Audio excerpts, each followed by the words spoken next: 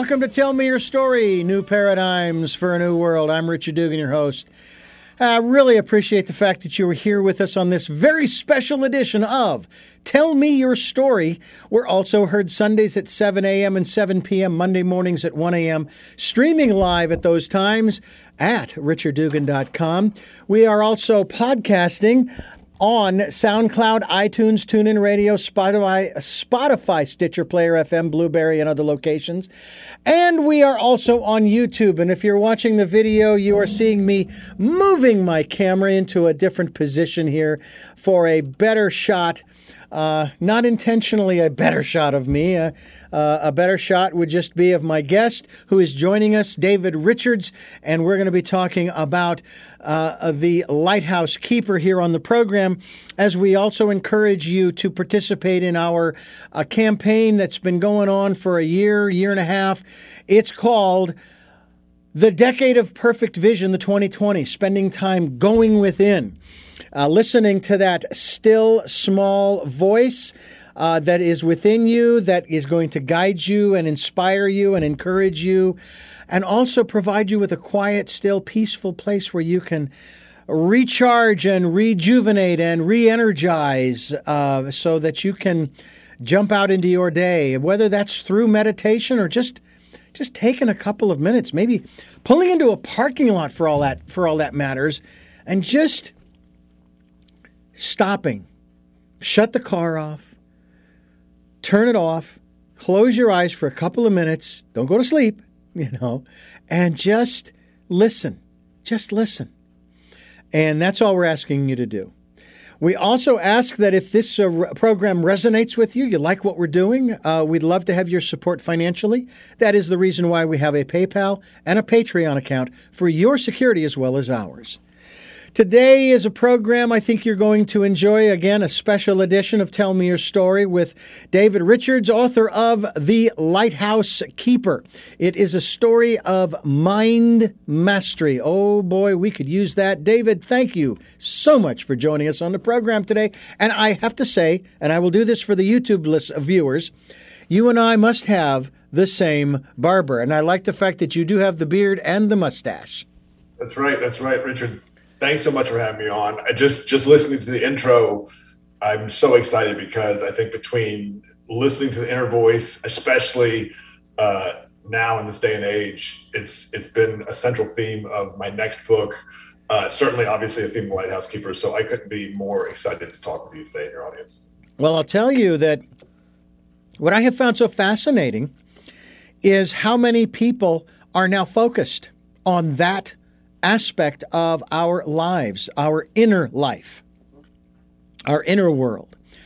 And so you say that though we are here to talk about the Lighthouse Keeper, the mind, about mind mastery, what was it that led you to understand and be aware of and follow through with that aspect of listening to that still small voice?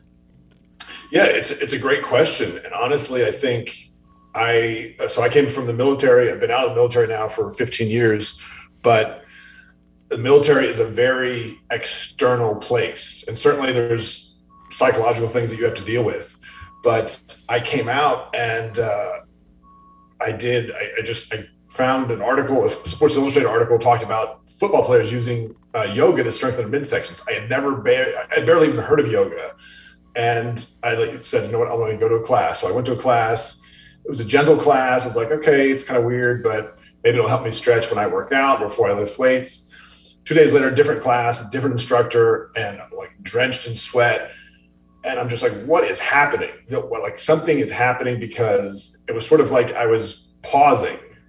And I would go from, I was leaving the military environment where I didn't spend a lot of time in email to a corporate environment where I would get, 200 email by lunch, and I would leave work and my mind would just be this noise of traffic. And so I found when I got to a yoga studio and sat down on a mat, it just got quiet. And so I was hooked immediately. A year later, I became a yoga instructor. I've been teaching yoga now for almost 14 years, but it was there's something to that. And it's not these people have been practicing yoga for thousands of years. There's a reason why they do it. And I wanted to find out for me what that reason was. And so that was really my dig. And the Lighthouse Keeper, the idea came to me while working my first book. And it was just something I taught to my students. I said, think of how you view the world. And in this case, your mind is an ocean, and that's where all your memories are. Everyone you've ever met is there. And your awareness, where you put your attention, is a lighthouse. And most of us throughout our days create these patterns, and the lighthouse just goes around in these patterns to kind of reinvent or, reshape or re-strengthen what we already believe to be true about our lives and the habits we formed. And through the practice of meditation and focus and willpower, you can start to actually kind of direct where you want your attention to go instead of letting it be directed by your past conditions and habits you've created. I heard something not too long ago from one of my guests, and we were talking about choices. And then, of course, in the book, Lighthouse Keeper, your main character, he makes some choices to basically try his hand at Lighthouse Keeper's apprentice. And I'm sitting here thinking, really, how hard can that be? During the day, it's not on. During the night, you turn it on, and it just does its thing. If it's foggy out, you have it on also. And I don't know if there's a foghorn that goes along with it. How tough can that be? But I know there's more to it than that. But he makes choices. And one of the things that my guest said that I had never really thought of before, and of course we both would agree that, we've heard this before, that where we are today is based upon all the choices that we've made in the past. And of course then they would say, well, that all of the choices you make today will determine where you will be tomorrow. Well, absolutely. My guest said something that was very profound to me. He said that that's not exactly true. The reality is, he said, that your perception of the future determines the choices that you will make today that will determine your future, if you will. So if we have a pessimistic view, it's everybody else's fault, I'm the victim view, then the choices that we make, and we have seen this happen in our own recent history to people who have had a victim mentality. Even in and I bring this up only as an example, the 2016 political campaign, national, on many levels. It was, I epitomize that as, that was the victim campaign. It was everybody else's fault. And to hell with everybody else, it's just us. We're the only ones on the planet. We don't care about anybody. And so what was created? Well, what we're living in today. And now we're trying to look forward optimistically, and yet there are still people who are pessimistic. So you sit here and you wonder about what is not just, what is our national future? What is our social future, our civilization's future, if we have a split of images, if you will, of what's coming in the future? Whereas if it's just me, or if it's just you, David, and I suppose we could even within ourselves, we could still have split perceptions. How does that work in terms of the choices that we make? Don't we have to decide which path we want to go, optimistic, pessimistic, glass half full, half empty, before we can really start making choices? Because it seems to me rather schizophrenic. It's a great question, and I think your guest was certainly onto something. I would amend, at least what I would say was, one of the virtues that I've taken away from yoga is the idea of being present. And the idea of being present is when you're fully present, then it's not necessarily that you're thinking, it's not like there's no delay in translation between what you're experiencing in the world and what's happening in the world. And I think in most cases, we experience delay. I'm watching a TV show and there's something in my head that says, okay, this isn't real because superheroes can't fly or whatever. And so I'm processing this slowly and absorbing the story. Well, if I'm really present, I lose myself in the story. And so I think when you say half glass full, glass empty, or half full, half empty, I think it comes down to when you're really present, then you're able to translate things instantly. And so you can make a decision instantly. So that bias is taken away. And I think that's, when I look at even just what happened over the past, 4 or 5 months in the country with the election, and this idea that insurrection could happen in the 21st century in, a country that supposedly is advanced and sophisticated as the United States, and yet we saw it play out on live TV.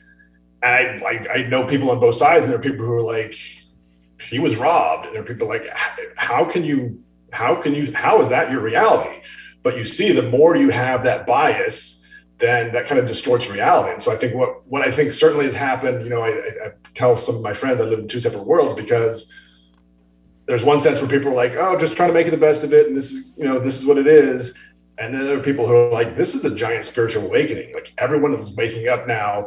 And so I think, this is a spiritual awakening. And as that happens, I think more and more people are going to become present. And so we're going to lose that bias. And I think that's what the global awakening is going to really take place. I've heard that before, too, about the spiritual awakening, which is a far cry from the awakening that we've had over the last 5 or 6 years. That awakening has actually, and some people are actually saying it was a good thing as to what happened over the last 5 or 6 years.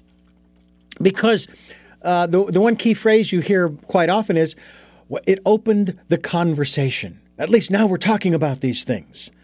And even as you and I are conversing here, there's a trial going on over one of these issues that we have been sort of talking about, but not really doing anything about. Nothing's really changed because it keeps happening over and over again. So from that standpoint, from a real world material standpoint, it's very interesting to see what has transpired, what has opened up, what conversations are being discussed that in maybe one sense used to be taboo.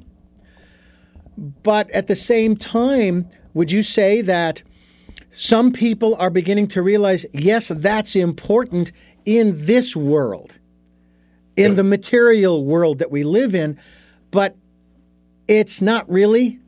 Because on a spiritual level, on a higher level, on a more conscious level, those things are going to fall away as we deal with them, as we realize we're bigger than this. We are more important than this. And I don't mean we in the tribal sense. I mean we in the human sense, or even in the immortal sense, right? Sure. We are immortal.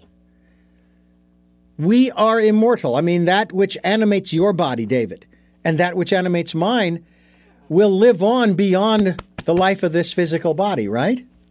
Well, I mean, I think, and that's something that it's so interesting to me that, when we look at science fiction or entertainment, we have created, I'm a huge superhero fan. I grew up reading comic books 50 years, basically 45 years ago.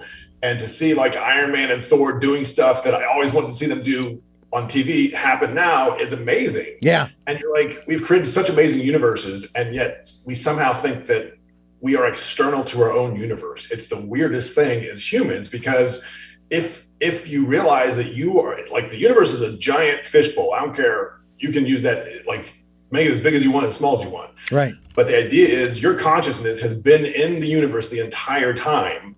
And so what happens is, as you travel through time, especially if you're always looking to grow and kind of challenge yourself, you're going to gain more of your consciousness back. So this is something that we know time travels. We travel through time. Consciousness travels through time. So that's what a spiritual awakening is. And I think, this year has been so fascinating because more than ever, people have been online. Yeah. Zoom has taken off. And in some sense, it's brought us closer together because we realize it doesn't matter. You're in California, I'm in North Carolina. I've had conversations with people in Colombia, with Australia, India, Europe, everywhere. Everybody's trying to figure out the same thing. I just want to be happy. I want my friends to be happy. And at some point, we're going to say, okay, well, everybody wants the same thing. It doesn't really matter what color skin you are, what you believe. We all came from a sperm and an egg, bottom line. Mm-hmm. Sperm and egg exactly the same color from what I can tell. I haven't done any microscopic work, but so once you kind of wake up to the reality that we are exactly the same, and yet there's some higher power that's created us to have this experience, then you start to, okay, well, what does this experience mean? And oh my gosh, if I'm good with a team of people, or if we're good with a country, what could we put, like, united as a world? What does that mean? What does that look like? What does that feel like? Like, how would it be to have a global celebration? Because like we realize we're all sharing the same experience in some sense. So yeah, I think absolutely. We are talking with David Richards, and he is the author of The Lighthouse Keeper. He's also the author of Whiskey and Yoga. We're going to find out how that combination, easy for me to say, how that works here on Tell Me Your Story. This is a special edition as we continue talking, and davidrichardsauthor.com is his website. We will be linked to your website, David, so that people can check you out and see what you're all about here on Tell Me Your Story, New Paradigms for a New World. And we are discussing his book, David Richards' book, which is The Lighthouse Keeper. But also and I have to tell you, I was I just sat here and chuckled over the title of this one book that you have here, having to do with finding your purpose. Find your purpose, whiskey and yoga. Now, something tells me that, as they say, as you get liquored up, and you don't want to drink and drive, okay? But it has been scientifically verified that a person who has been drinking and ends up in an accident is usually less likely to be injured because they are so loose. So if you're drinking a little whiskey and you're doing some yoga, you probably are a little more limber. Now, that's a whole side thing. What in the world? Where did this title come from? Yeah, it's pretty funny because I obviously have been teaching yoga, as I mentioned, for almost 15 years now, or 14 years. In the Marine Corps was kind of just like a beer person because that's kind of the Marine thing to do. You'd have scotch, but it would be like, or whiskey, you'd have like Jim Beam or something. And then as I got out and like I started to really find that different scotches really had different tastes, I really got into whiskey. And so during Christmas of 2016, someone gave me a whiskey and yoga t-shirt because of my background. And I thought that's pretty funny. And it just so happened that I had heard a lot about the law of attraction and was kind of trying to tune into that message. And someone recommended reading Napoleon Hill's Think and Grow Rich. So I started reading in January. And I think in chapter 1 or chapter 2, he asks the reader, what is your purpose in life? And I was blown away. I was like, what do you mean? Like, my life has a purpose? What are you talking about? This is the most ridiculous thing I've ever heard. But it was just like this punch to the chin. And I was like, my life has purpose. And so I wrote out a purpose statement. It was about like writing stuff and like communicating this out. And I'm like, I'm going to write Whiskey and Yoga. That's going to be my book. And so I was so excited because I'm like, that's the name of the book. And for me, that's, for whatever reason, that's been a trademark of mine, that I kind of need to have the title of what I'm going to write before I write it, because the title should be like a summary of the entire book. Right. And so I'm like, okay, so Whiskey and Yoga. And then it's kind of as I got into it, I'm like, all right, well, how do I put these two things together? Because what do they really have in common for me? And like, I mean, I don't drink whiskey and do yoga, but like, what's the connection? And so it really came down to me they're both about the journey of the spirit. And for whiskey, it's in a cask where it ages. And in yoga, it's in this physical body where you go through different phases and experiences and transcend, hopefully, to higher levels of awareness. And so with that, Whiskey and Yoga was born. I spent about 200 pages, got to April of 2017, decided I didn't like any of what I'd written because it was too autobiographical.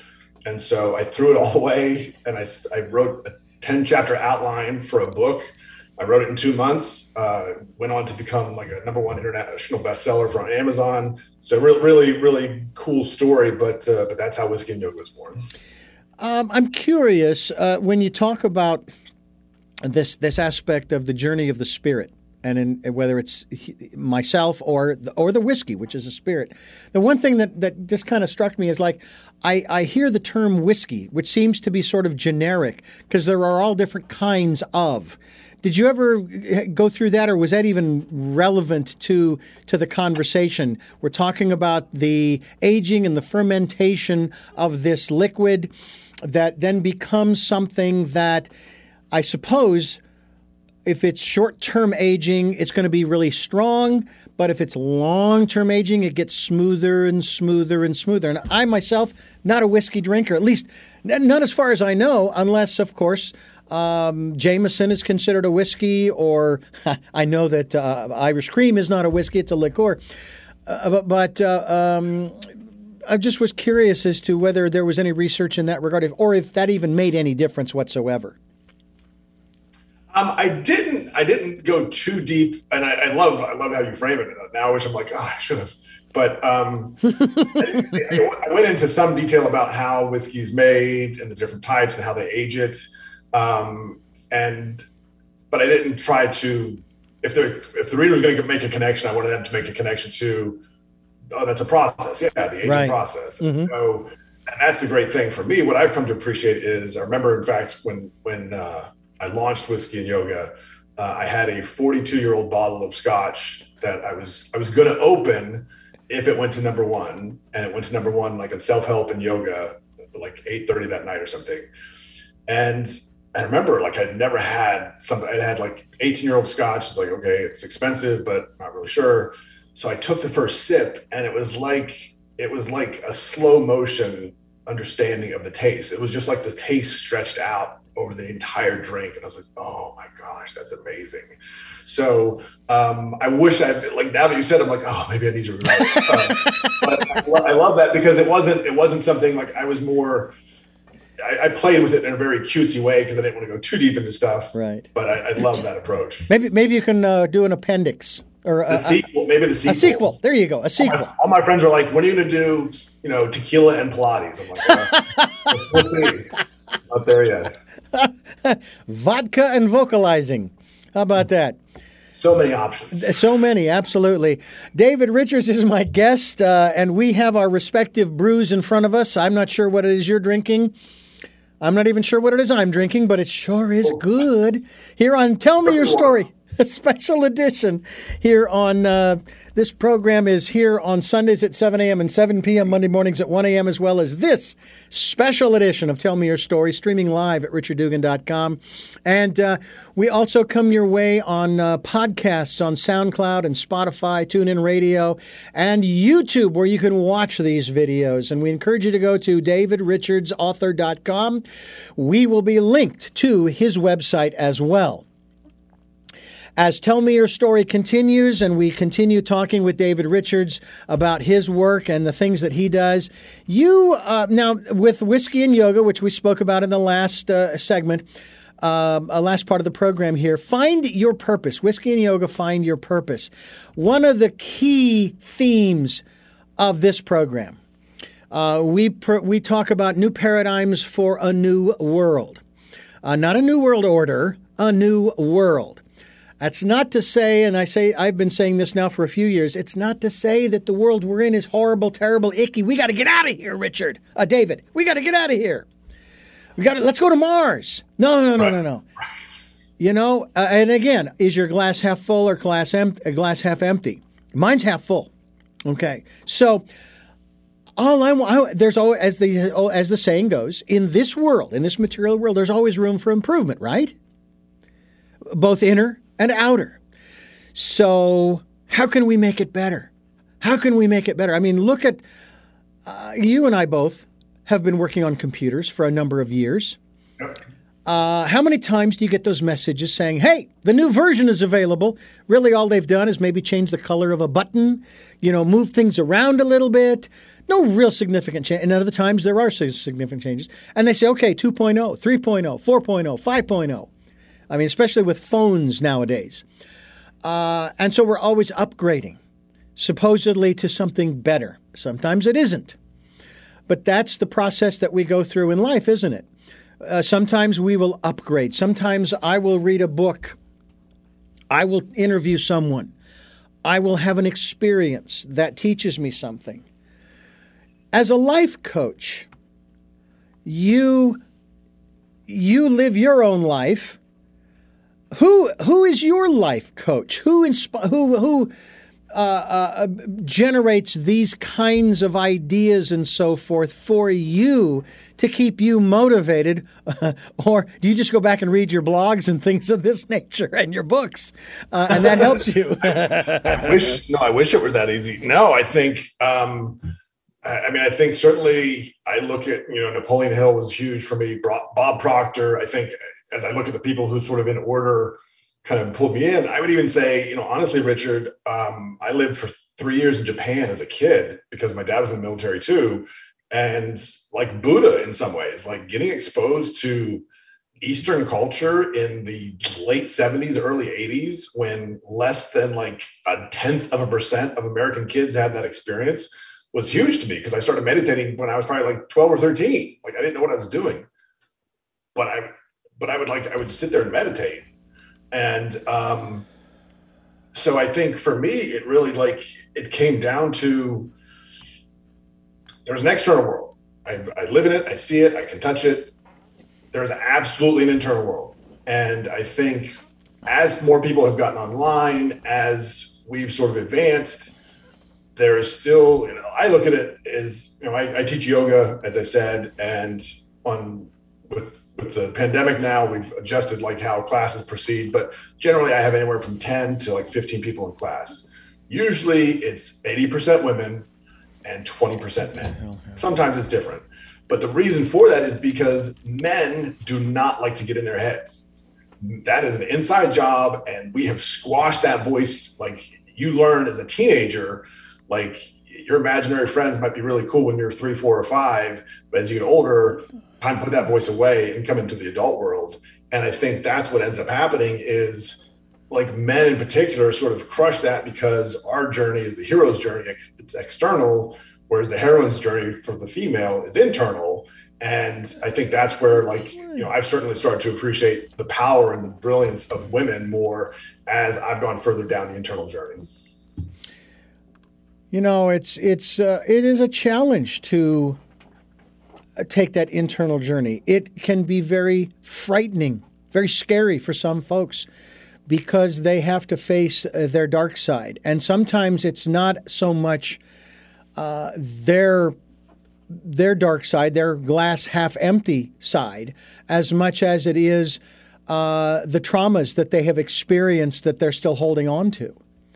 And justifiably so. People have gone through some pretty horrific stuff in their childhood and young adulthood that they're still dealing with today. And that holds people back. How do you help people to get through those kinds of things? Well, I think the best thing is, and I think that's the beauty of coaching, is you really help someone help themselves. Because the whole gig with coaching is, I'm not going to give you the answer.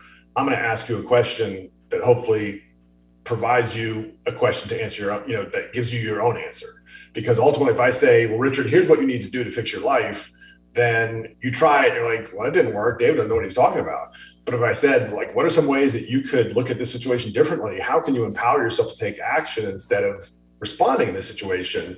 Now, suddenly you have the keys. Well, how do I do that? Because you have to ask yourself the question, like, well, why do I, okay, he wants me to think about this. How would I do that? Oh, if I did this, hey, that would work out really well. And I think that's why coaching has taken off. That's why masterminds have taken off. Like I did, 2 years ago, I did a Tony Robbins, Dean Graziosi thing. Tony Robbins has been a huge influence in my life, especially in writing my books. I think Jesus to a great extent, like looking at just even the teachings of Jesus and what he went through and understanding that message and the resonance and relevance of that message today.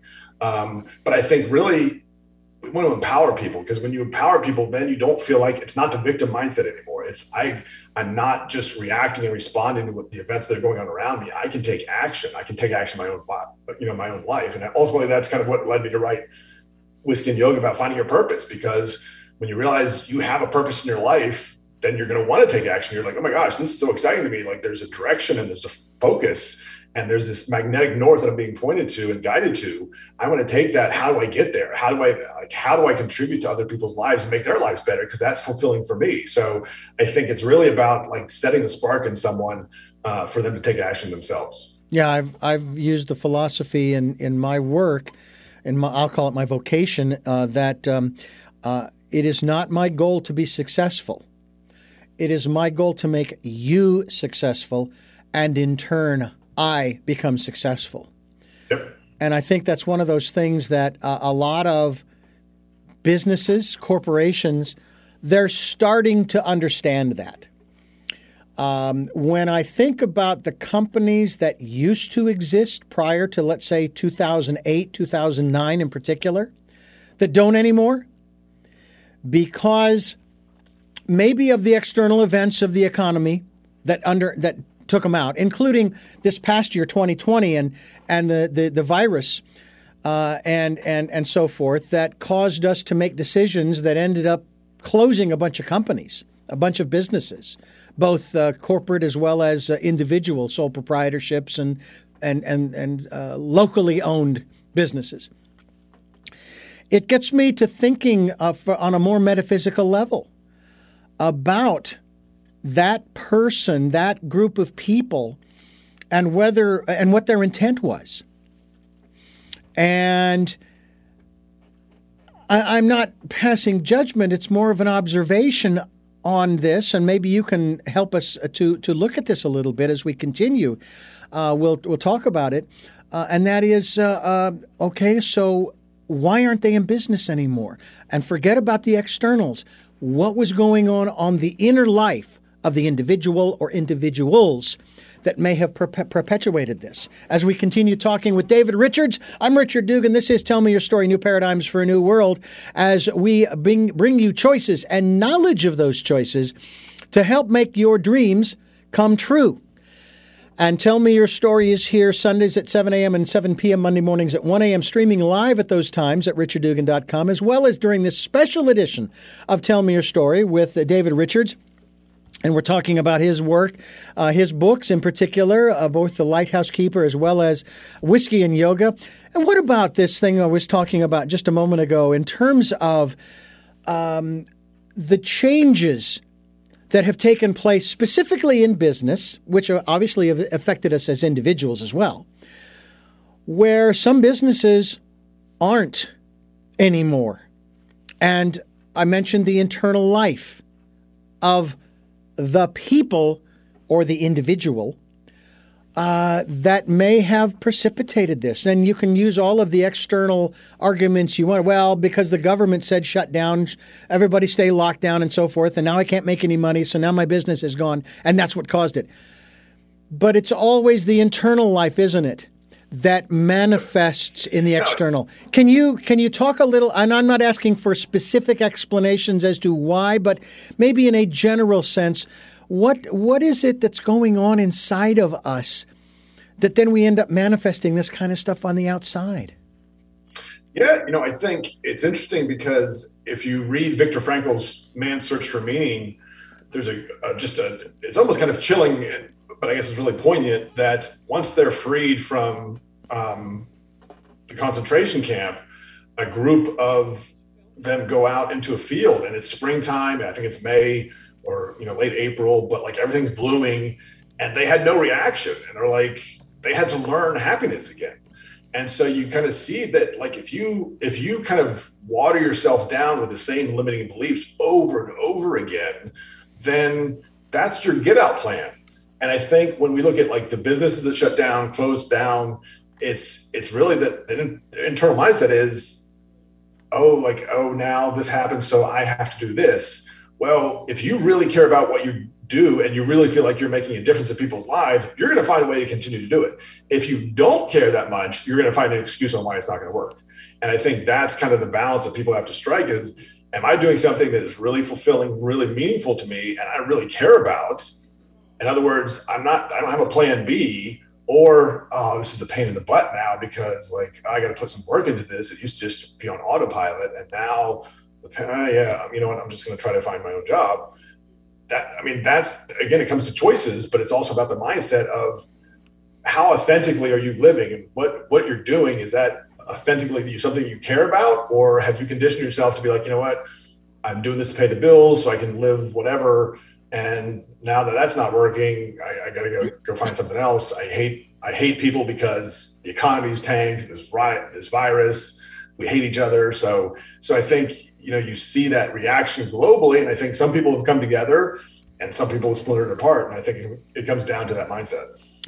The one thought that came to me when I started hearing about the number of businesses that shut down in 2008 and 2009, one of the first thoughts was, I wonder how many of those individuals who lost their jobs really didn't like their jobs. And it seemed like the universe was trying to tell them something. Now, the interesting upside to that was that shortly thereafter, there was this boon in entrepreneurial businesses. Mm-hmm. I mean, it just exploded because I guess people just realized, well, I'm not working for IBM anymore or Ford or whatever the corporation is anymore. That's what my dad did and his dad and his dad and his dad, going back whatever. No. And it really wasn't what I wanted to do, but it was the family business. Working for Ford, working for IBM, etc. And now I'm free and I can go any direction I want. And I just have to think about this in terms of, you worked for a corporation, Cisco Systems. Yep. And I'm curious, was that one of those jobs that was a job that you were trained for through college, but really wasn't your life's purpose? It's a great question. So as I said, I grew up in the military. And then I was in the military. I was in the Marines for 15 years. So my life was a military life. Like we lived off base out of like my entire life. Well, when I was in uniform, but certainly as a kid, we lived off base for 4 years from like 1975 or something to 1978 or 9. And that was it. And so like, I didn't really know what civilians were, who civilians were. When I got out of the Marines, I applied to 3 places. I applied to Cisco, I applied to a defense contractor outside of DC, and I applied with like someone who'd gone through like this unique military school that I'd gone through, who basically now had a security operation that he was running out of Bahrain. So I could have gone to be a mercenary.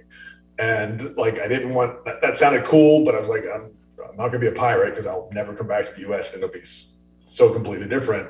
I didn't want to do the defense thing. So I came to Cisco and probably for my first 5 years, just like, how do I become not military? Like, how do I sort of divorce myself from that? And, but then what I came to appreciate was like, I was always hesitant because I had tattoos on my arms. And so I wouldn't wear short sleeve shirts where you could see my tattoos. And then one year Cisco said, you know what, show off your tattoos. You got tattoos? Let's celebrate your tattoos. And so I'm like, oh, that's pretty cool. And slowly the company just kind of woke up sort of, and it has become like this really compassionate, accountable company where like people, they understand that like, even if we outsource stuff to different parts of the world, those people like need support. And like, especially during the pandemic, when the pandemic hit, like we had to shift all the stuff of keeping the world network running basically to working from home. And we did that pretty seamlessly. But I think, that's another piece of it is, especially working at Cisco, because it is like the biggest kid on the block in terms of creating internet pipes and the plumbing, if you will. But like, you start to become globally connected. Like I'm a more compassionate person today because I deal with people in Europe and India and Japan and South America all the time. And so I'm like, oh my gosh, they want the exact same things I want. And I think the more we get connected from an internet perspective, the more we're going to see that. So I think the corporate America, it depends on what you do, but certainly like the wave of the future is going to be a much greater interconnectedness. There's a sort of kind of a dichotomy in as far as the military is concerned, from my perspective. The downside, of course, is the actual action that you have to face if you're in combat, yep, and all of the ramifications thereof. But then there's the other side of it, which I wish we could. There's a part of me that kind of wishes that maybe we do what Israel does. Everybody has to serve at least 2 years. Doesn't mean they have to stay in for 15 years like you did. That was a choice of yours. But at least they get a feel. Specifically for one element that I think is absolutely fantastic that individuals are indoctrinated in or inculcated with, and those are still probably the wrong words because I think this is a wonderful aspect, and that is the brotherhood and sisterhood inside the military, where you train with and you work with and you live with and you play with pretty much the same group of people for a long period of time. And especially if you're in combat, now you guys are bonded. I mean, I've heard of pacts that certain groups make, say at the beginning of a mission or what have you, that, hey, if I don't come back or what have you, this is what we're going to do. This is what you're going to do. You're going to go to my family, blah, blah, blah, blah. And that you have their back. You, as they say in the military, you have your six. I've got your six. That is something that seems to be missing, would you say, from our civilian world, where unless there's a natural disaster of some sort, our beliefs, our philosophies, even our economic standings get in the way and divide us away from having each other's six. Would you say? Yeah, no, I think it's funny because my mom says the same thing, like everybody should serve. And it's not about the gung-ho and learning how to kill or anything like that. No. About the idea that there's something bigger than yourself that you can serve. And I look back, the best things I learned from the military was at some point you got to kick your own ass to get moving. Like at some point you have to be your fire starter. Mm-hmm. There are times when like you're going to have a buddy with you and they're like, come on, you got to do this. But then there are also times when you're the one who's like, come on, dude, we got to do this. And you got to be both the motivator and the motivated. And so coming to the realization that like, ultimately I gotta light this fire because that's what leadership is like finding the fire within. It's a great lesson. I think the other thing I've learned from the military is, when you work towards a common purpose, it's amazing what you can accomplish. And the more people are bought into the common purpose. And even in corporate America, that has tremendous application because now there's such a focus on customer experience. Well, guess what? That's the same principles apply from warfare. All warfare you're trying to do is influence the enemy to take actions you want them to take. If you're doing that, then you're controlling the situation.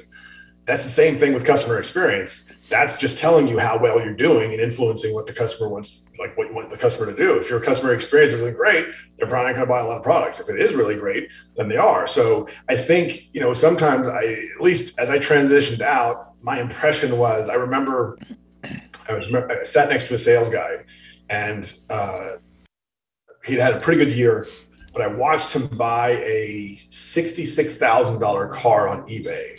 And I'm coming from the military. I was just kind of making six figures back then, but I asked him, I'm like, are you financing that? He's like, no, I'll pay cash. I'm like, wow, so you just bought a $66,000 car in cash.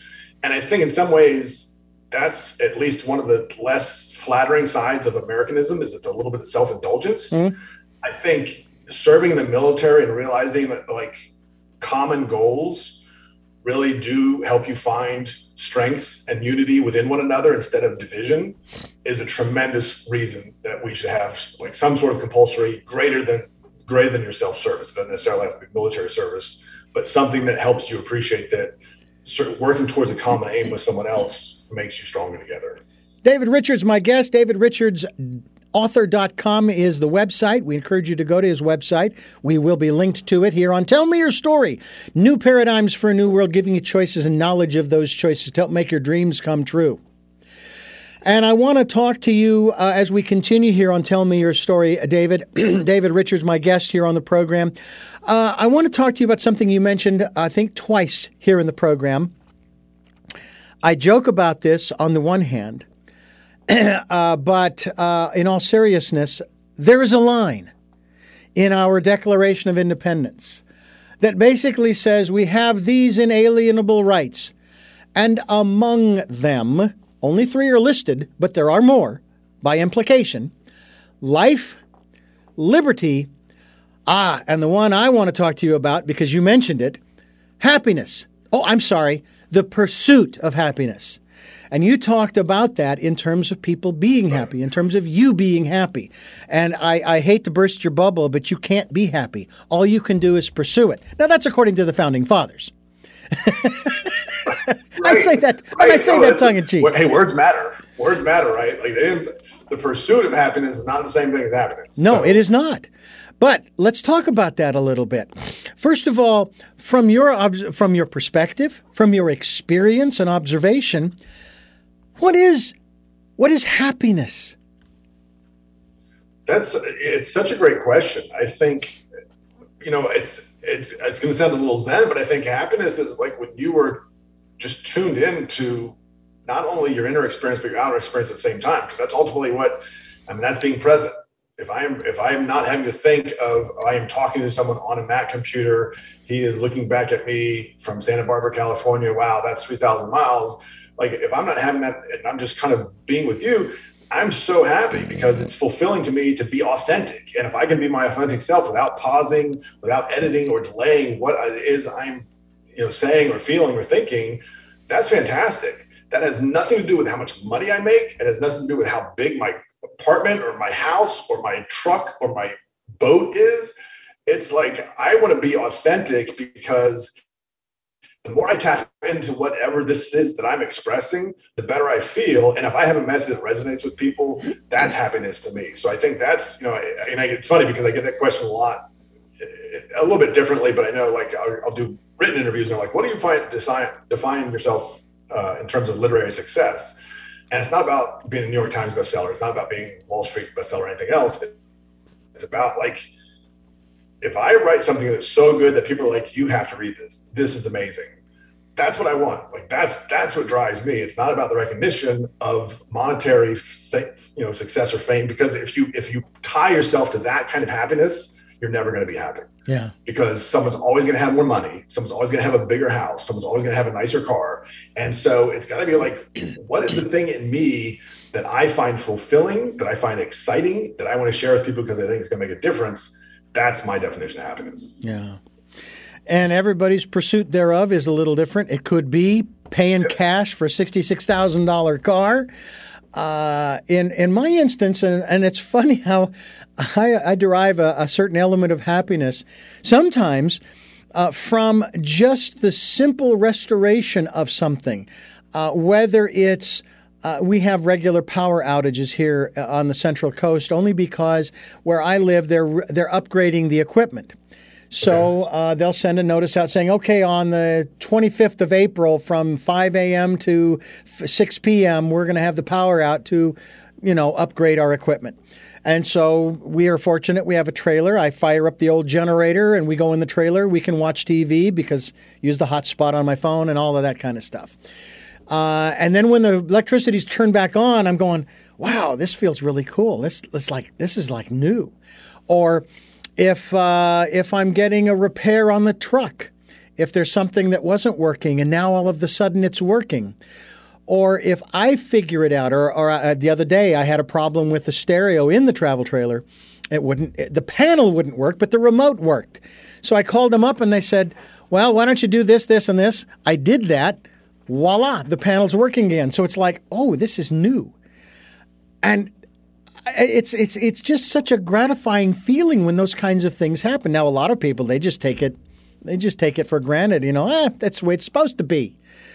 But I look at it like, this is really cool. I feel like I'm in a new truck or I'm in a new trailer or, the house is sort of new, And so I'm wondering about teaching people how to see things from a different perspective that is how do you do that? How do you get people to start looking at the world from the glass half full as opposed to the glass half empty or totally empty? No, it's a great question. I think part of it is you got to kind of understand what their paradigm is, because once you understand the box they've created for themselves they live in, like, all right, well, let's break the box. And so you just got to, and that comes down to kind of really in-depth listening and active listening, and then asking a question that's going to disrupt that box. And it's so funny to see it happen. I remember I did it.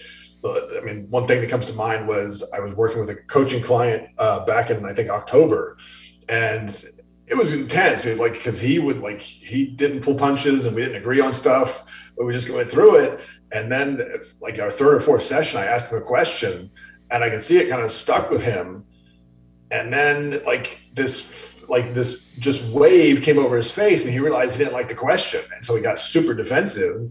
And so it was just like, I'm like, oh, we're on it. Like, this is it. This is happening. And so like, we went through this like sort of heated exchange kind of, and then afterwards he sent me an email. He's like, I think I'm on the verge of a breakthrough. And I'm like, that's so cool. Cause like I saw when it started to happen. And so, that's kind of, you just have to be courageous. Like ultimately, again, if your happiness comes at the expense of someone else, then it's not real happiness. Yeah. So like you want to find like, that's fulfilling to me is if I can make you happy, that's going to help me be happier, because like I'm helping you make a shift in your life that you can't revert back to. Like once you sort of expand your consciousness, you're not going to collapse it down again.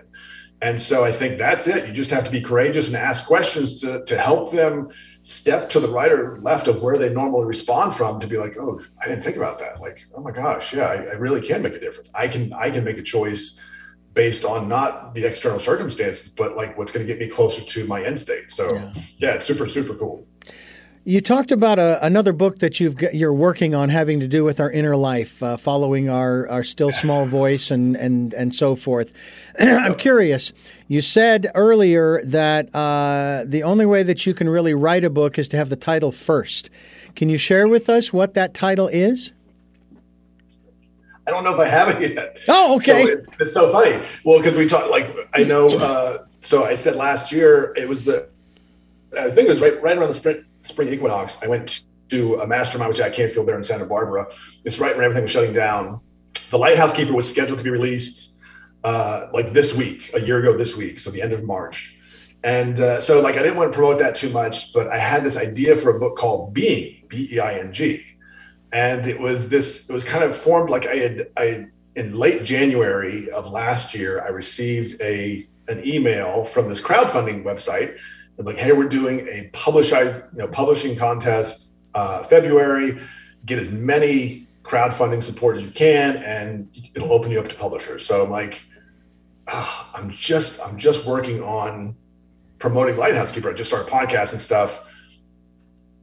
I barely have a concept for this book, but something's like, let's go ahead and do it. And so I did. So I said, hey, and I had to do I spent an hour and a half doing a 3-minute video. Like I kept editing it. And then I went to Jack and I'm like, this is kind of the idea. It's like, the idea is who we are is more important than what we do, even though there's a relationship between what we do is always shaping who we're becoming. And it was curious because Jack had some good feedback. The other people in the mastermind had feedback, but then towards the end, Jack's like, you've got a year. And I was like, what does that mean? Like I have a year to write the book. Like, that doesn't make sense. So then I came back and I started working on the book, and I was going to subtitle it, How to Win the Game of Your Life. And I was like, cause it's like there had to be some sort of catch to pull people in. And so I'm like, okay, this is it. And so I started writing it, and I wrote, I got 22 pages on my Mac. And I was using, being a military person, a student of history. So I've always been intrigued by ancient Rome. So I was looking at Caligula because I'd never really looked up on him. And he did some crazy stuff, not just the decadent stuff that Hollywood made movies about, but he was just insane with power kind of. And I'd laid out kind of what chapter 1 was going to be and how the book was going to lay out. And then I'm like, you know what? I don't want to do this. Like, I don't want to just write another book. And so I took my 22 pages, I got rid of it, and I got a journal and started handwriting something. And that's become sort of the direction that the book has taken. But I'm still journaling even to this day. David Richards, my guest here on the program. Whiskey and yoga, great combination, It's just like peanut butter and jelly, as well as the Lighthouse Keeper that we're talking about as well, and his work. It's a journey, a mastermind. It's a story of masterminding, and I find that interesting too. Now, I haven't attended any mastermind classes or workshops or seminars. I've watched a lot of TED Talks. Which to me, a lot of them are kind of along those lines, even though I've never, like I said, never done a mastermind program. And some of those I just find so fascinating. It's like, really, you came up, that's a great idea. I've never even thought of that, not even in my wildest dreams. I watched a movie years ago, not that many years ago, that's available. I think it's still on Netflix. called Upside Down. And it's a science fiction film about two planets that are literally hundreds of feet apart. And there are populations on both. And you have the duality. One planet is sort of dark and dingy and dim, and they're the workers. The other side is the light, and they're very affluent, very well-to-do. And if you get this particular stone or what have you, gem or what have you, you can travel to the other planet without floating away because you maintain the gravity of the planet on which you were born. And there's a way for you to travel from one of the planets to the other so that the workers can go to the other planet and do work and then go back to their place where their gravity is normal. I mean, and so it's a combination of sci-fi. There's a love story in there. I mean, it was just so fascinating. And it was one of those, wow, I've been a science fiction fan for a long time and I have never heard of this. This is very cool.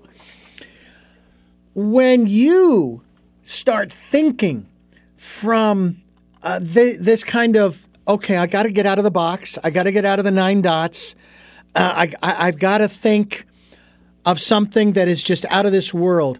Where does physics or quantum physics play into this? Because even with those two elements of understanding our natural world and even our esoteric world, our spiritual world, we've defined a lot of rules, a lot of laws, okay? Yep. But that doesn't mean we found them all. Do you ever find yourself pondering? Oh, for sure. What? Yeah, I mean, I think, I love, like last year, again, even on the flight out, I was reading Dr. Joe Dispenza's book. I think it's Becoming Supernatural is the name of the book. But he talks about the quantum field. And most people, when they hear quantum, they think maybe, I don't know if most, but a lot of people might think like the Avengers, the Marvel movies, because they enter the quantum realm and that's how they go back in time and stuff. But like Dispenza's work has been like breathtaking because he's basically like sort of validated, at least in my mind, that there is a quantum realm, there's something out there, and it's this realm of infinite possibility. And if you like are clear on what like you want to manifest in your life and you have this vision, you can start to manifest that in your life going through the quantum realm. And I've done his meditations and they are like next world. And so I think when you start to think about, well, okay, if that's true, we know the quantum world exists because we've been able to see quarks and all this stuff and we've got quantum physics. Well, wait a minute. Because I thought this was a material world, but now we're saying, well, it's not material. It's energy. I mean, there is material stuff that the energy kind of coalesces into or we create, but it's still energy. And if that's the case, and I think you said earlier that, you know, we make choices based on our perception of reality. Well, that's the law of attraction. What you're putting out into the universe, you're getting back. So then you're like, all right, well, that's quantum because we've already said that. So I think, you know, I love the way you said it too, because it's not like, I think most people kind of don't take time to ponder a lot of this stuff. We did not invent the law of gravity. We discovered the law of gravity. That is so profound to me that we discovered something that was already in existence. And it's not like, and it's the same thing. I was doing research for a blog post on Ben Franklin, like the stuff I thought I knew. And I thought Ben Franklin was the guy who discovered electricity. Well, no. What really is Ben Franklin is the guy who made a connection between lightning and electricity, and they're the same thing, just different sizes. But like through my research, I found like ancient Romans had batteries. Like they had batteries. They even, I think, have found that the ancient Greeks knew that you could create static electricity. So like there's this like, well, that's something I have to rewrite in my mental notes now. So I think there is so much about the universe that we have yet to discover. I think there are tons of laws that we have yet to fully appreciate. I think, you know, honestly, I think as people get more familiar with the law of attraction, is that I think goes really mainstream. And I think that's what there's all these little masterminds and then entrepreneurial spirits creating, then like that's part of going to feed into this global awakening as well. You struck on something I find fascinating, and I've said this before too, and that is that we think there are 10 billion laws of the universe, and we discovered 10, and we know it all now. And then the next year we find number 11. Now we know it all. And the interesting thing about science, for example, that many people have and again, this is just my perception, mind you. They don't understand that this sounds kind of weird, but I think it's a great saying. Science is not an exact science. Yep. And that science is constantly changing because we discovered law number 11 and number 12 and number 13 and so forth. What are some of the elements that weren't a part of your philosophy, your mindset,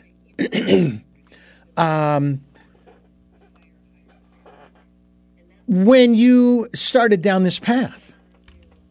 Yeah, I mean, I think a big part of it was, so I grew up in a Judeo-Christian household. We went to church pretty regularly.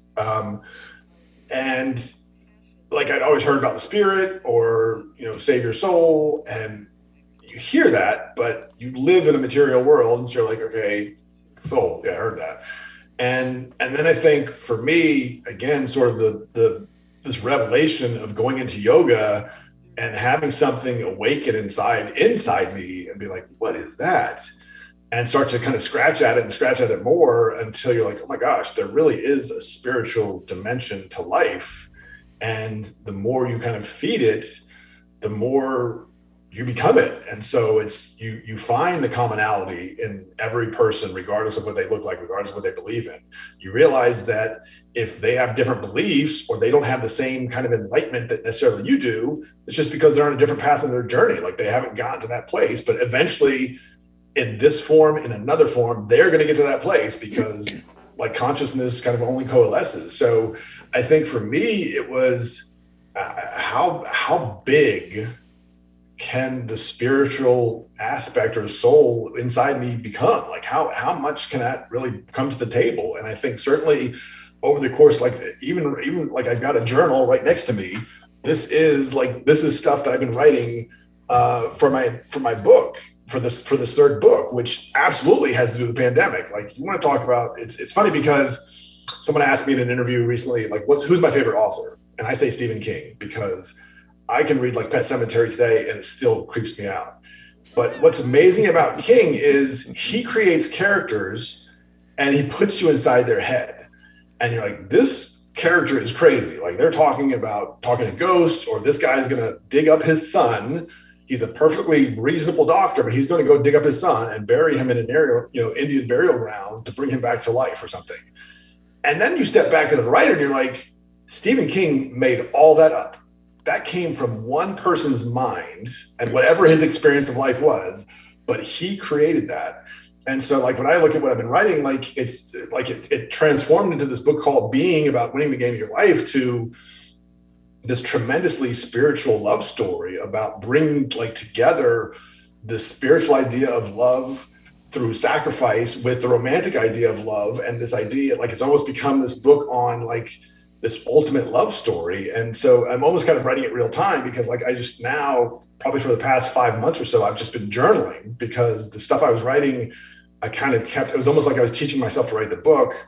I wrote like 4 or 5 versions by hand, and then I couldn't finish it. And then I realized, I went back to Jack Canfield telling me I had a year. And I'm like, that's what he meant. Like, it's going to take me a year to like go through this journey. So I think, the short answer to your question is just like understanding how big or how powerful the spiritual or soulful aspect of life can really be. I find it fascinating. Now, at the same time, it has been said from a biblical perspective that there is nothing new under the sun. And it doesn't matter what you're talking about, whether you're talking about an idea, whether you're talking about a storyline, whether you're talking about whatever you're talking about, there's nothing new. And so when I think about people like Stephen King and his quote-unquote creativity, I often wonder, what are these people tapping into? Because... Yes, yeah. 100%. And why are they tapping into that? Kind of, especially, I'm not a big Stephen King fan. My wife loves it, loves the movies that have come out. There have been television shows that have been created on the theme of, I think we're waiting for season 2 or 3, I don't know which, of The Stand. Oh, yeah. All right. Great book, by the way. Yeah, and I'm watching it, and it doesn't grab me because it's not really what I'm interested in. But what I am interested in is where these ideas come from. And I'm not speaking specifically of the Stephen King. I'm talking about whether you are writing, okay, and these ideas come into your head. Do you consider, is it even conscious on your part that and I'm going to use this term, you can use whatever you want, I'm channeling this information from my higher self, from the divine, from et cetera, et cetera. Does that ever go through your mind? I'm so glad you talked about this because I think, yes, I think like the one of the greatest lessons I took away from the course of the last year as I've been working on this book was I watched the original Moby Dick, which I think came out in 1956. And then I watched In the Heart of the Sea, which is based on the story that inspired Herman Melville to write Moby Dick. And In the Heart of the Sea came out in 2015. And then I started to read Moby Dick. And I was just like, it's fascinating because what my takeaway was, Richard, was as a writer, you're creating a world. But we would never have heard of Herman Melville if it weren't for Moby Dick. And Moby Dick the whale is based on a whale that sunk a ship in, I think, the 1700s or 1800s. I can't remember. I think it's 1800s. But so in some sense, Moby Dick created Herman Melville. And there have been times, and I think that's kind of the nirvana for a writer, is when I was writing this, because again, I was writing it by hand, like there's no other more intimate form of communication you can physically have with yourself, like not even your thoughts necessarily, because at least when you're writing something down, you're like, oh my gosh, that's really deep, or whatever the case may be. But there were times when I was writing it and I'm like, where's this coming from? Like, this is amazing to me. And I'm convinced that whether it's Stephen King tapping into the dark worlds that he creates, Herman Melville, Marvel, whoever, that as a creator, you are not only tapping into something that you want to create, but that thing is tapping into you to create you because it kind of wants you to tell the story in the best way possible. And so, yeah, like some of the stuff I've written, I've gone back to look at it. Like, I have no idea where that came from. I've said things that have come from my pen, and that's kind of the ultimate place that you want to be as a writer, where you're not, again, it's the lack of filter. If my hand is writing and I don't know where it's coming from, I'm just kind of watching it happen.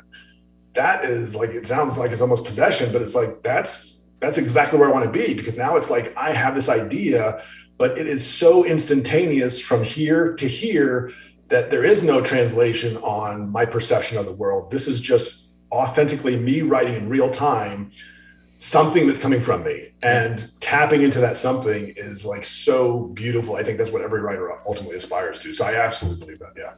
You know, I wrote a short story in Southwest literature class in high school. I still have that, as well as the instructor. His name was Miller, Mr. Miller. And I kudos out to him for his encouragement of me writing these stories. And I start looking back at some of these stories that I wrote, and I don't want to say I overthink them, but I sort of analyze them and say, okay, where did this story come from? Not so much as far as the source per se, but what is this saying about me? And this particular short story called Conflagration at Sea had to do with an elder statesman in the literary world writing his books and so forth and winning award after award after award. And this young whippersnapper, young 21-year-old, he writes a book this one particular year. And, of course, the elder statesman thinks, I've got this locked up. No problem. I've won every year anyway, so it's not going to be a big deal. The 21-year-old wins. And this guy is incensed. and he carries out certain actions that, as is revealed at the end, basically indicate that he hadn't actually consciously planned it, but it was the actual story he had submitted for that competition. And it was that same scenario. And I look at that going, okay, well, we can take a look at the parallels between what really happened and what he wrote, but more so looking at what he did in terms of the emotions. And then I look at that in terms of myself. Now, you're writing self-help, you're writing coaching, you're writing encouragement and support and what have you, and helping people to find their purpose, not so much fiction. Do you, and you even made this comment before, where you took and, ran the 40 or 50 pages through the shredder, so to speak, saying, no, that's not, and started over because you said it was too autobiographical. Yep.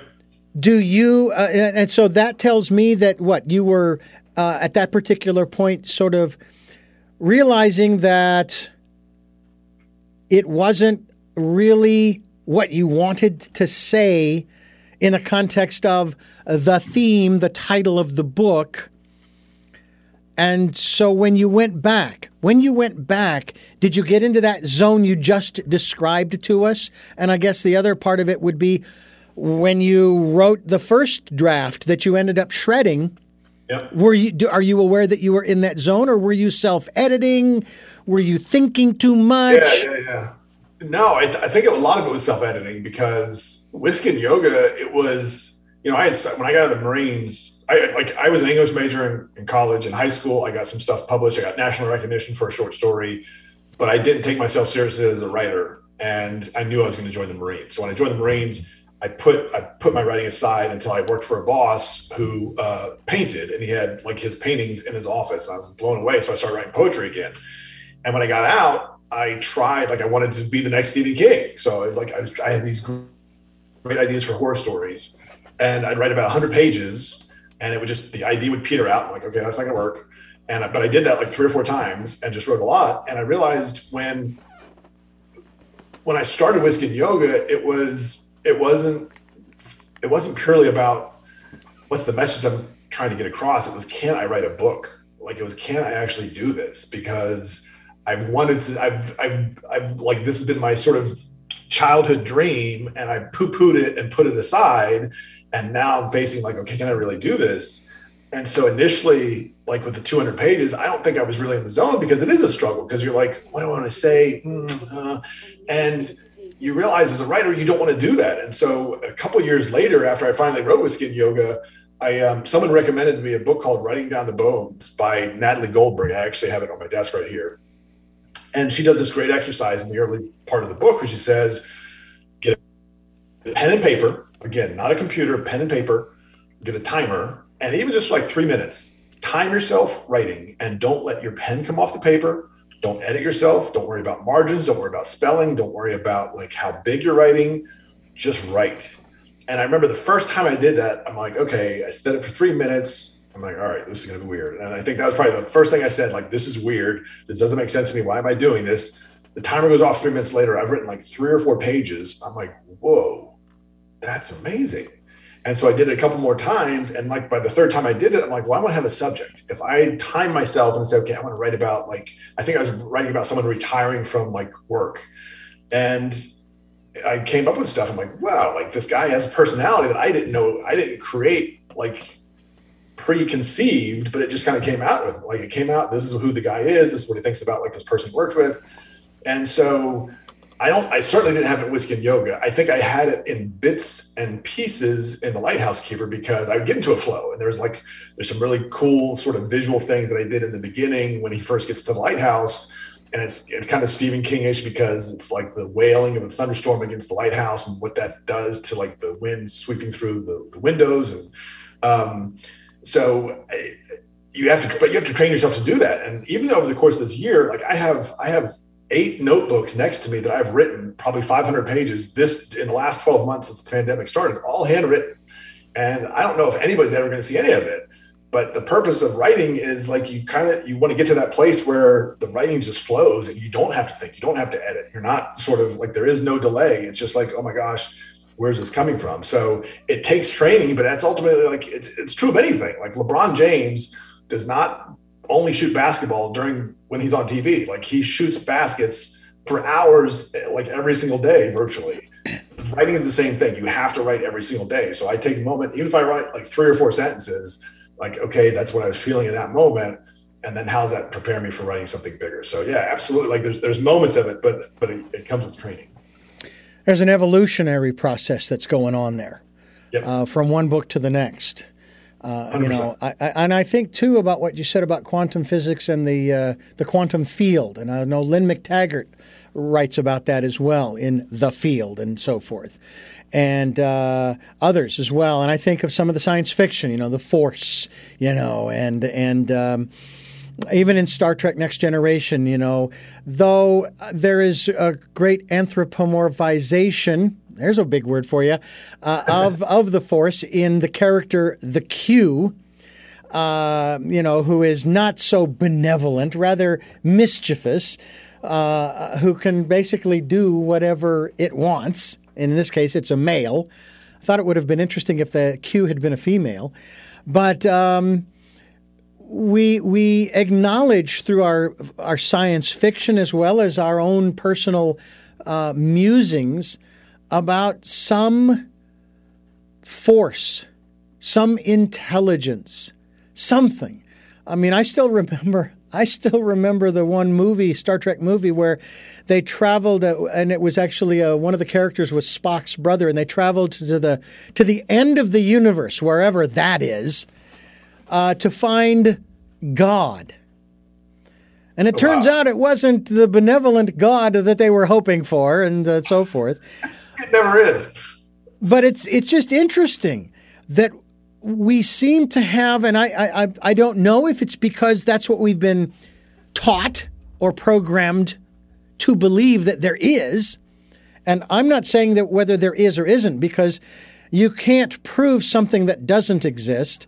By the same token, it's very difficult to prove something that you can't see, feel, taste, smell, although hearing, because we're talking about the still small voice here, Right. It's hard to prove to someone else. It's like, okay, David, I could give you all of my own personal experiences but that doesn't necessarily mean that you are now going to believe it. I don't have to justify my awareness of a greater intelligence, if you will.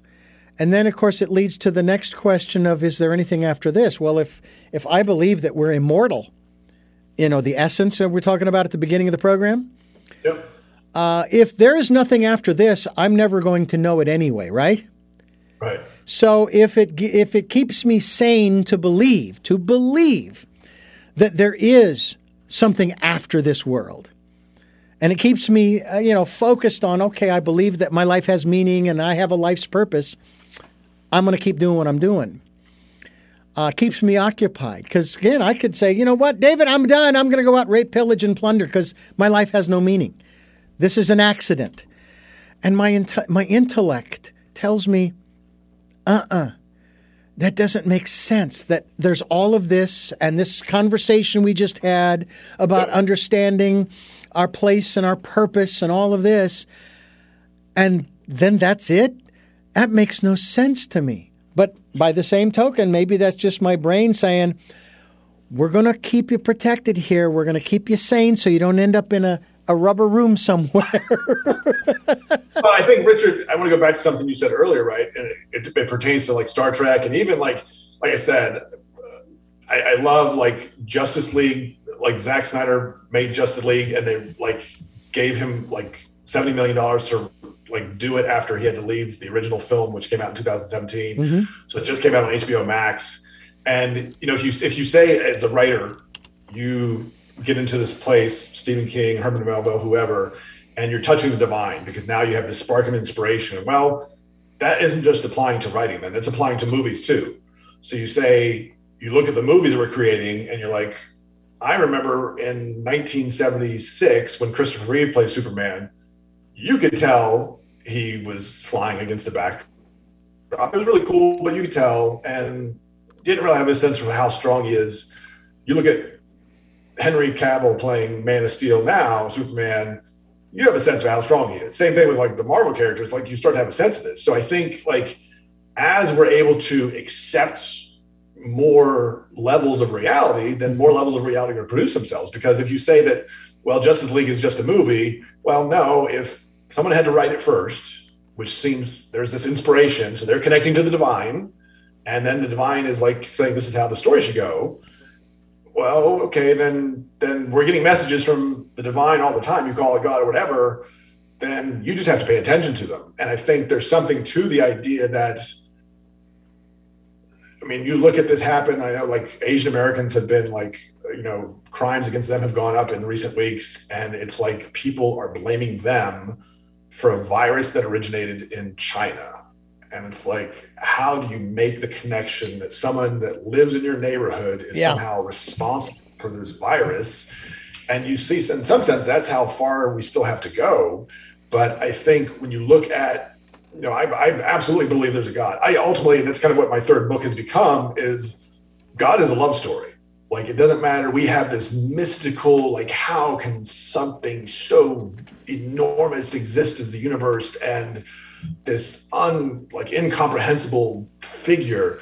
I think God is a love story. I think God is a love story.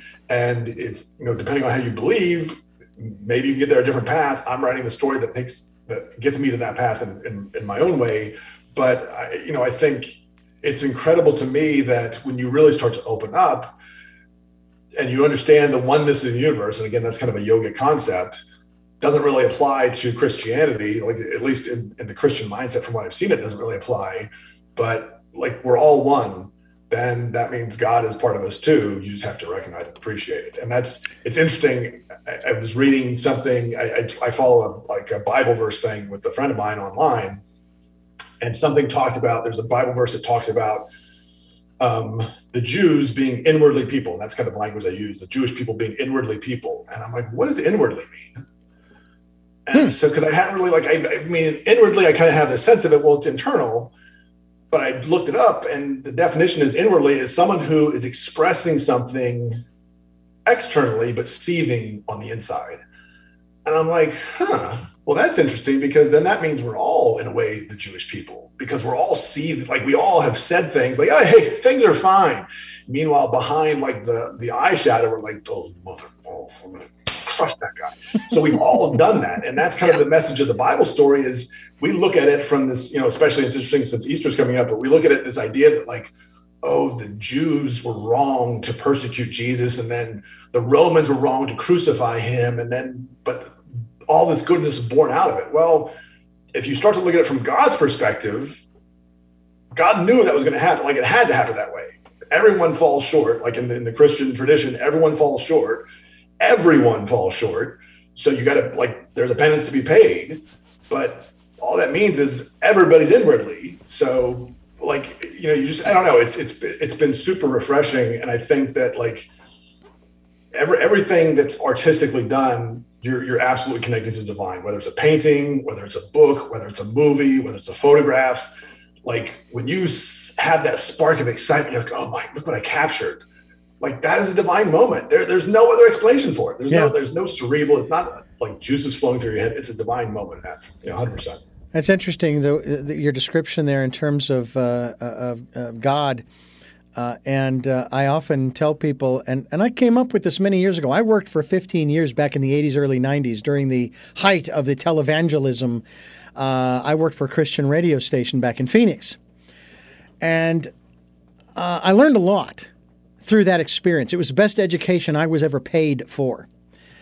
And one of the things that I came out of that with was that my boss said that I was a casualty of Christian radio because I didn't toe the party line. That was one thing, and I took that as a compliment. But the other part of it was, all right, let's just say, for the sake of argument, there is a day of judgment. I die, and now I'm standing before God. What am I going to say? Well, I will say two things. Number one, your lordship. Let me just say that there is nothing I can say that's going to have any bearing on what you're going to do with me, because that has always been in your hands. I did the best with the life you gave me. If it wasn't sufficient and I didn't do all the right things, hey, there's nothing I can do about it.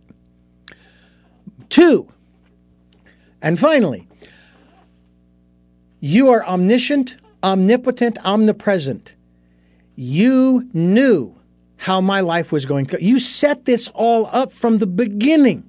You knew how this was going to end. So in the final analysis, your lordship, this is on you, not me.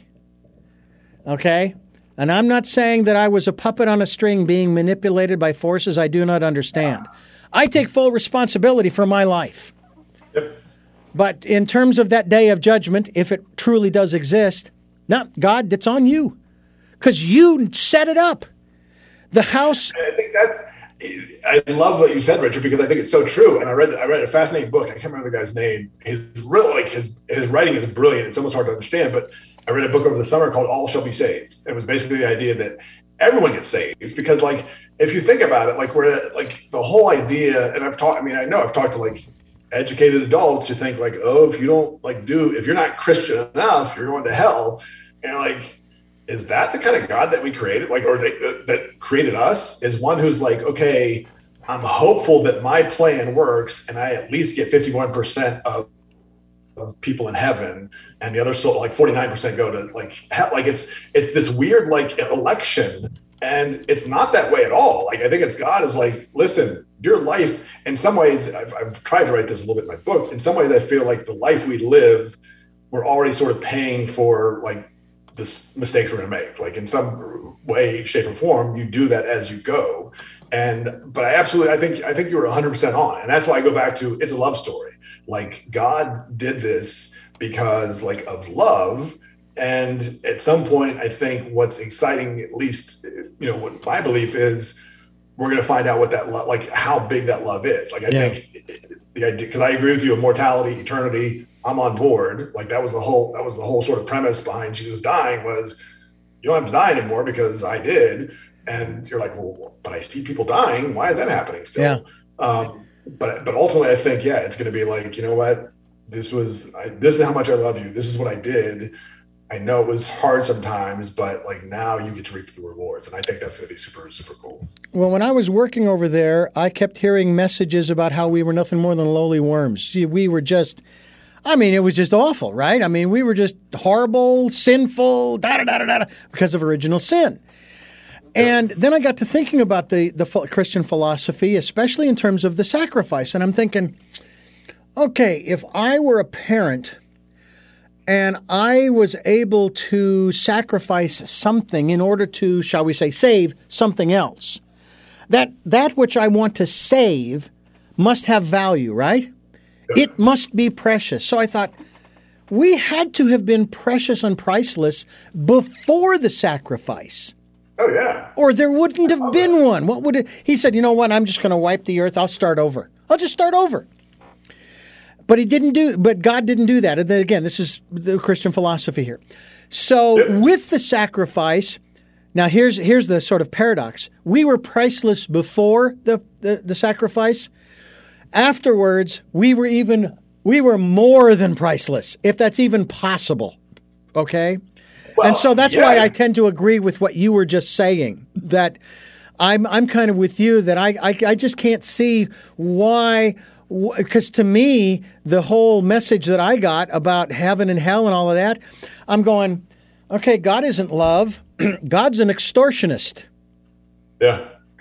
Well, and I love first, because we didn't even talk about the Great Conjunction. Like we didn't talk about the winter solstice, Saturn and Jupiter appearing next to each other 4 days before Christmas, and that's called the Star of Bethlehem. Right. We didn't even talk about that yet. But I love what you said, because I think like heaven's supposed to start on Earth. And I was like, okay, what does that look like? Like what? Because if that's a conscious thing, like if that's consciousness, then everyone has to experience that at some point. You could have been Marcus Aurelius in 100 AD or whatever. But at some point, if heaven starts on earth, then everyone gets to experience it. But I think it's like, I absolutely agree with you 100%. It's so funny that we're talking about this because it's been such a huge influence in my writing. And like, yeah, and part of my story has even evolved to what would it look like for Jesus to, and granted, in the modern day, I don't think like he's going to come down wearing robes and sandals, but like, what would it be like for Jesus to reunite Mary and God's father? Like not Joseph, if Joseph was just a man, but like what would that be like? How would you, like, you want to talk about a second coming, like the whole planet would orgasm, something like that happen. Like that would be, like, oh my gosh. Like, are you serious? That's what's happening. That's Jesus, or like whoever, and that's his mom and dad. And they're the whole reason that we're here. What? Like, that would be like, I mean, I can barely conceive, like I can already feel like how much like love and beauty there is in that. And so, yeah, I think you're absolutely onto something. Like, it's hard for us to go through like marriages and divorces and like fights and hurting people and hurting ourselves. And like, what is the purpose of all this? Like, why are we doing this? Yeah. And then you have something like a pandemic hits and the whole world's like, you know what, let's just slow down for a little bit. And we haven't talked about the idea that the corona is the ring around the sun, which is sort of this, if you think of Jesus, like with the ring around his head in some pictures, or corona means crown. We haven't talked about like, that's the name of this virus. Oh, by the way. So yeah, it's like, it's so funny because, and this year's been hard. Like some of my friends have talked about the dark night of the soul, and you go through like, especially as a writer, you're in your head a lot, and like having conversations with different characters and see how they behave and like figuring out, does that work? Does that not work? But it's been tough. And ultimately it's like, you know what, I believe like, I gotta keep going through this. And I firmly believe something beautiful is going to be on the other side of it. And I think that's kind of the approach. Again, it comes back to, how are you looking at the glass? Is it half full or half empty? Yeah, exactly. Fascinating stuff. We could go on for another hour, I'm sure. Oh my gosh, this has been so good.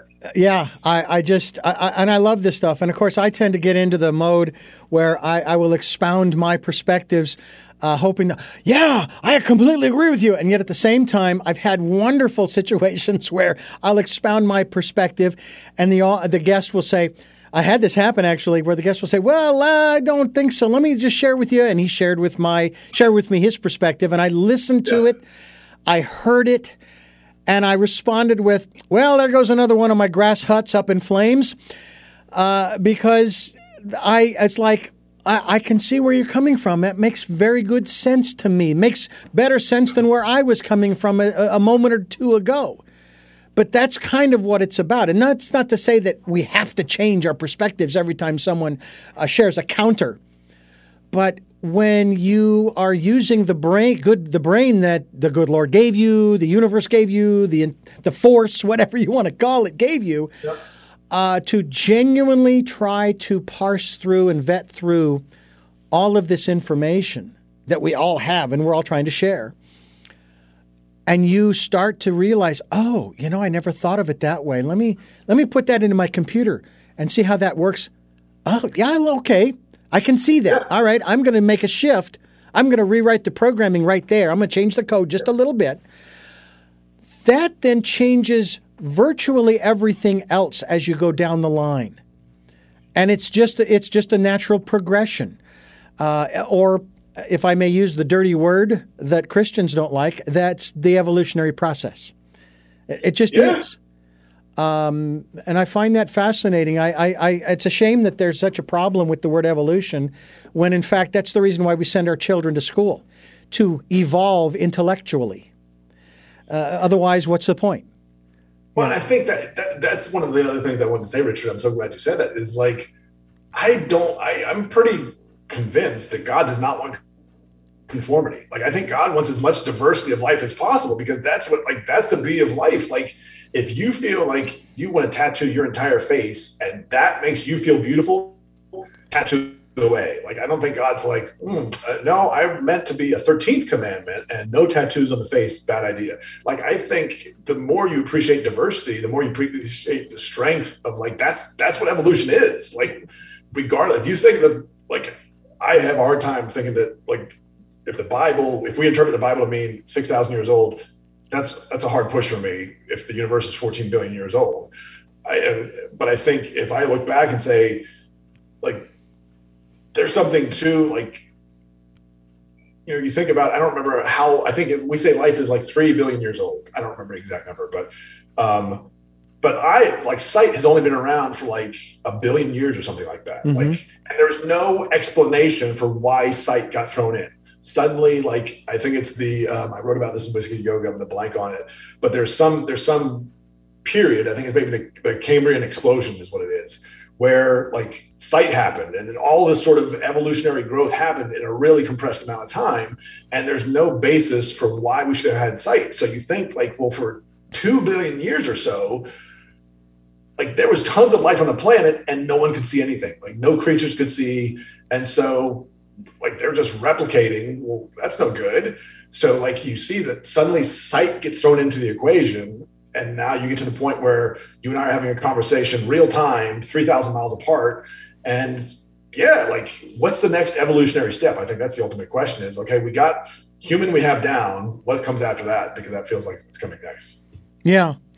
Well, I tend to use a lot of Star Trek analogies on this program. Good.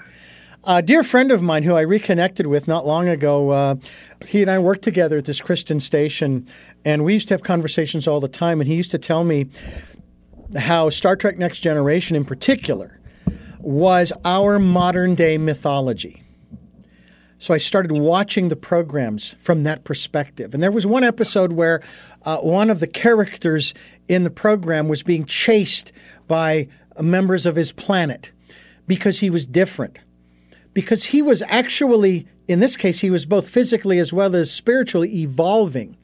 And when he finally went through the final transformation, the physical transformation, he became this glowing bipedal being who could actually go right through the ship's walls out into space. Mm-hmm. And I thought, wow. Now, I'll bet you that is more of a representation of what we might look like as that essence, if there is even any kind of a visual of perception to our essence that animates the body. Yeah. And I thought, wow, that is pretty darn cool. So I am very, very intrigued. Also in the subject of death and dying, or I like to reuse the word transformation. All right? Transitioning. Because it intrigues me what's on the other side, if you will. And it isn't like there is really another side. I mean, we're already on that side because, again, we're already immortal. Right. But I still, from the intellect, from the ego personality side, I'm going, what is that person who just crossed over, if you will, transitioned? What do they? I remember when Michael Jackson passed. That was the first thing that went through my mind. Not, how sad, that's so terrible. Oh, my God, that's awful. Who did this? It was, I wonder what he's doing. What is he experiencing? And that's when I was introduced not long after to Life Between Lives, LBL, with a, I can't remember the doctor's name now. He's got a number of books. Newton, Dr. Newton is his name. And I don't think he's alive anymore, but his institute has books out, which I have on Audible, and I listen to them. And they're case studies of people who were put through hypnosis to travel back. And I've had this experience myself with a practitioner here in Santa Barbara who took me back to my last life. And it was fascinating. And basically my transition was where I was sitting at my cabin. I walked outside, had my hat on, sat down in my chair, leaned the chair back, put my feet up on the rail, and I tipped my hat back and I said, man, this life has been good. And I left. Wow. I left. I just left. Yeah. And I know of people, I've had them on this program, who have had and experienced out-of-body and near-death experiences. One guy, born-again, Bible-believing evangelical Christian, who induces those experiences. I says, where in the Bible does it say that you can do that? He says, nowhere. And which, again, that's one of those things that gives me hope for the future of mankind in terms of the philosophies, that people, yeah, I believe this and I believe that and the other, but it's kind of like people like Edgar Cayce. They did what they did in spite of what their ego personality was fighting against. Johannes Graeber was the same way, a book that he wrote called Communication with the Spirit World of God. He did the same thing. He channeled this entity who basically castigated the Catholic Church back in the 30s, and he was a Catholic priest, and yet he was channeling this work. It was fascinating reading. It really was. And I was born and raised Catholic. Wow. Didn't bother me in the least. But I still have a great love for it and the ceremony and ritual and so forth. Anyway, we're coming to the end of our program here. I have 3 final questions I would love to ask you. You might have addressed them during the program, but you know what? I like to ask them pointedly. Before I do, I want to let our listeners know that you can hear these programs not only during this special edition of Tell Me Your Story, but also on Sundays at 7 a.m. and 7 p.m. and Monday mornings at 1 a.m., streaming live at those times at richarddugan.com. The podcasts are on SoundCloud, iTunes, TuneIn Radio, Spotify, Stitcher, Player FM, Blueberry, and other locations. We're also on YouTube where you can watch these videos. And we also encourage you to participate in the Decade of Perfect Vision, the 2020s, to go within, spend time. You want to have the Roaring 20s? See what the Roaring 20s are like inside. It's pretty exciting, I guarantee you. You're going to have a lot of fun getting to know who you are, which is a real key right now. We need to know who we are in order to understand who others are, and I think it'll be a great lesson. And if this resonates with you and you'd like to participate financially in this program, we would greatly appreciate that. PayPal and Patreon accounts for your security as well as ours. So now we come to the point in the program where we ask you, our guest, 3 final questions. The first of which is, who is David Richards? Wow. I think I'm just going to say a storyteller. That's my short and sweet answer. I'm a storyteller. What is it that you hope to or want to achieve through the work that you're doing now? I think with my 3rd book, I really want to. It's a book that I think people are going to want to read. I think people are going to want to read, pour over it again and again because of the love and the beauty and the depth in it. And it's written in really simple terms. But I think ultimately, like, I want to raise the consciousness of the planet. And finally, taking the quote from Whiskey and Yoga, what is your life's purpose? Great question. So the purpose of my life is to be a force for progress, speaking and writing with passion, and sharing in life's joyous moments. David Richards, I thank you again so much for joining us on the program and sharing your perspectives, your ideas, and your work with us through The Lighthouse Keeper as well as Whiskey and Yoga. And we look forward to, whether it's called Being or by any other title, we would love to have you on the program to converse about that, because I think that by the time we get there, the synchronicity will be such that it will be absolutely time for that particular work. And so please, let's stay in touch, and we'll have another great conversation about that. Richard, it's been a pleasure. Thank you so much for having me on. And definitely, I'm ready to go back when this book comes out. I'm Richard Dugan, and I thank you for listening to as well as watching Tell Me Your Story, New Paradigms for a New World. Don't forget our YouTube channel, which is Richard Dugan, and Tell Me Your Story. Just look for the guy with the hat. And until our next broadcast, podcast, videocast, love to love.